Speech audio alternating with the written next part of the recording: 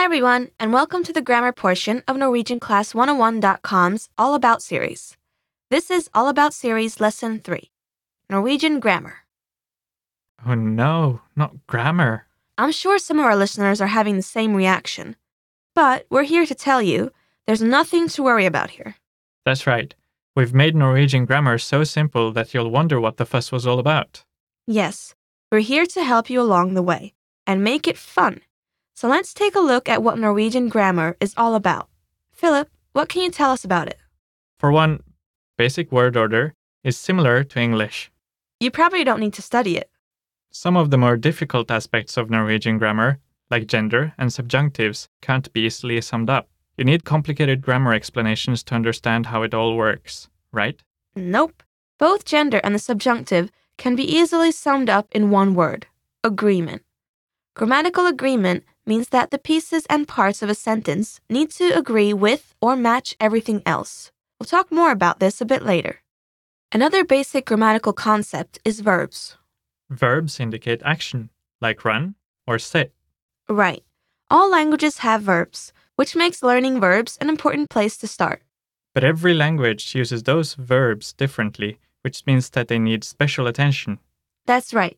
Norwegian verbs act almost exactly the same as English verbs. So if you know the English basics, then there's nothing to worry about. That means less vocabulary to learn. Norwegian verbs contain one central meaning: time, also called tense. Time, or tense, is past, present, or future. That's it? No other meanings are needed? Only time. This meaning is expressed by changing the verbs according to specific patterns called conjugations. Yes, conjugating verbs is a way of making the verbs agree or match what you are talking about.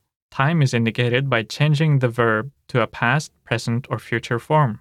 English verbs change, or conjugate, too. The difference is that English verbs change according to different conjugation patterns. That's right. For example, time can be expressed as I was happy, past, which is different from I am happy, present, which is different from I will be happy, future. Exactly. In English, they also express the meaning person, like I am happy, which is different from he is happy, which is different from we are happy. Which is not at all necessary for verbs in Norwegian. Norwegian verbs are conjugated according to patterns that are slightly different than English. Yet, Norwegian verbs have the same or slightly more meaning in them than English verbs do. For example, a response to Kommer du snart? Are you arriving soon?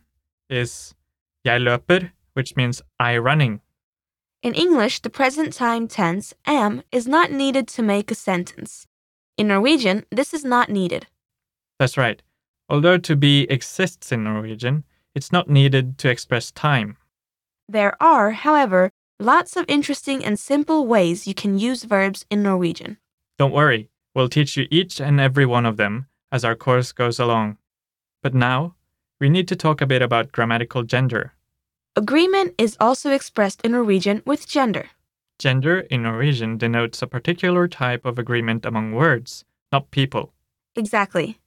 Dame, woman, is feminine, but so is ku, cow, and sol, sun.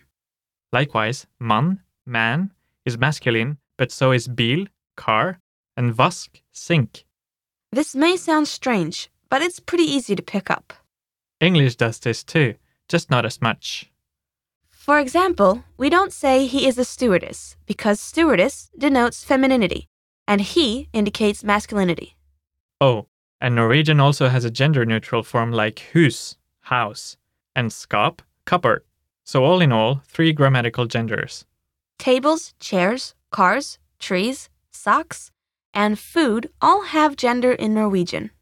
Once again, don't get caught up in the details, just go for the general concept. That's right. We'll go over this in more detail in future lessons. The last thing we should talk about is plurality.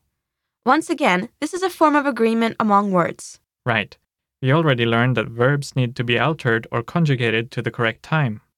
Same as English. Yeah. Norwegian extends plurality to nouns and articles. Well, I guess that's enough for today. We hope this has prepared you for your journey into Norwegian. Hopefully after this, there should be no major surprises.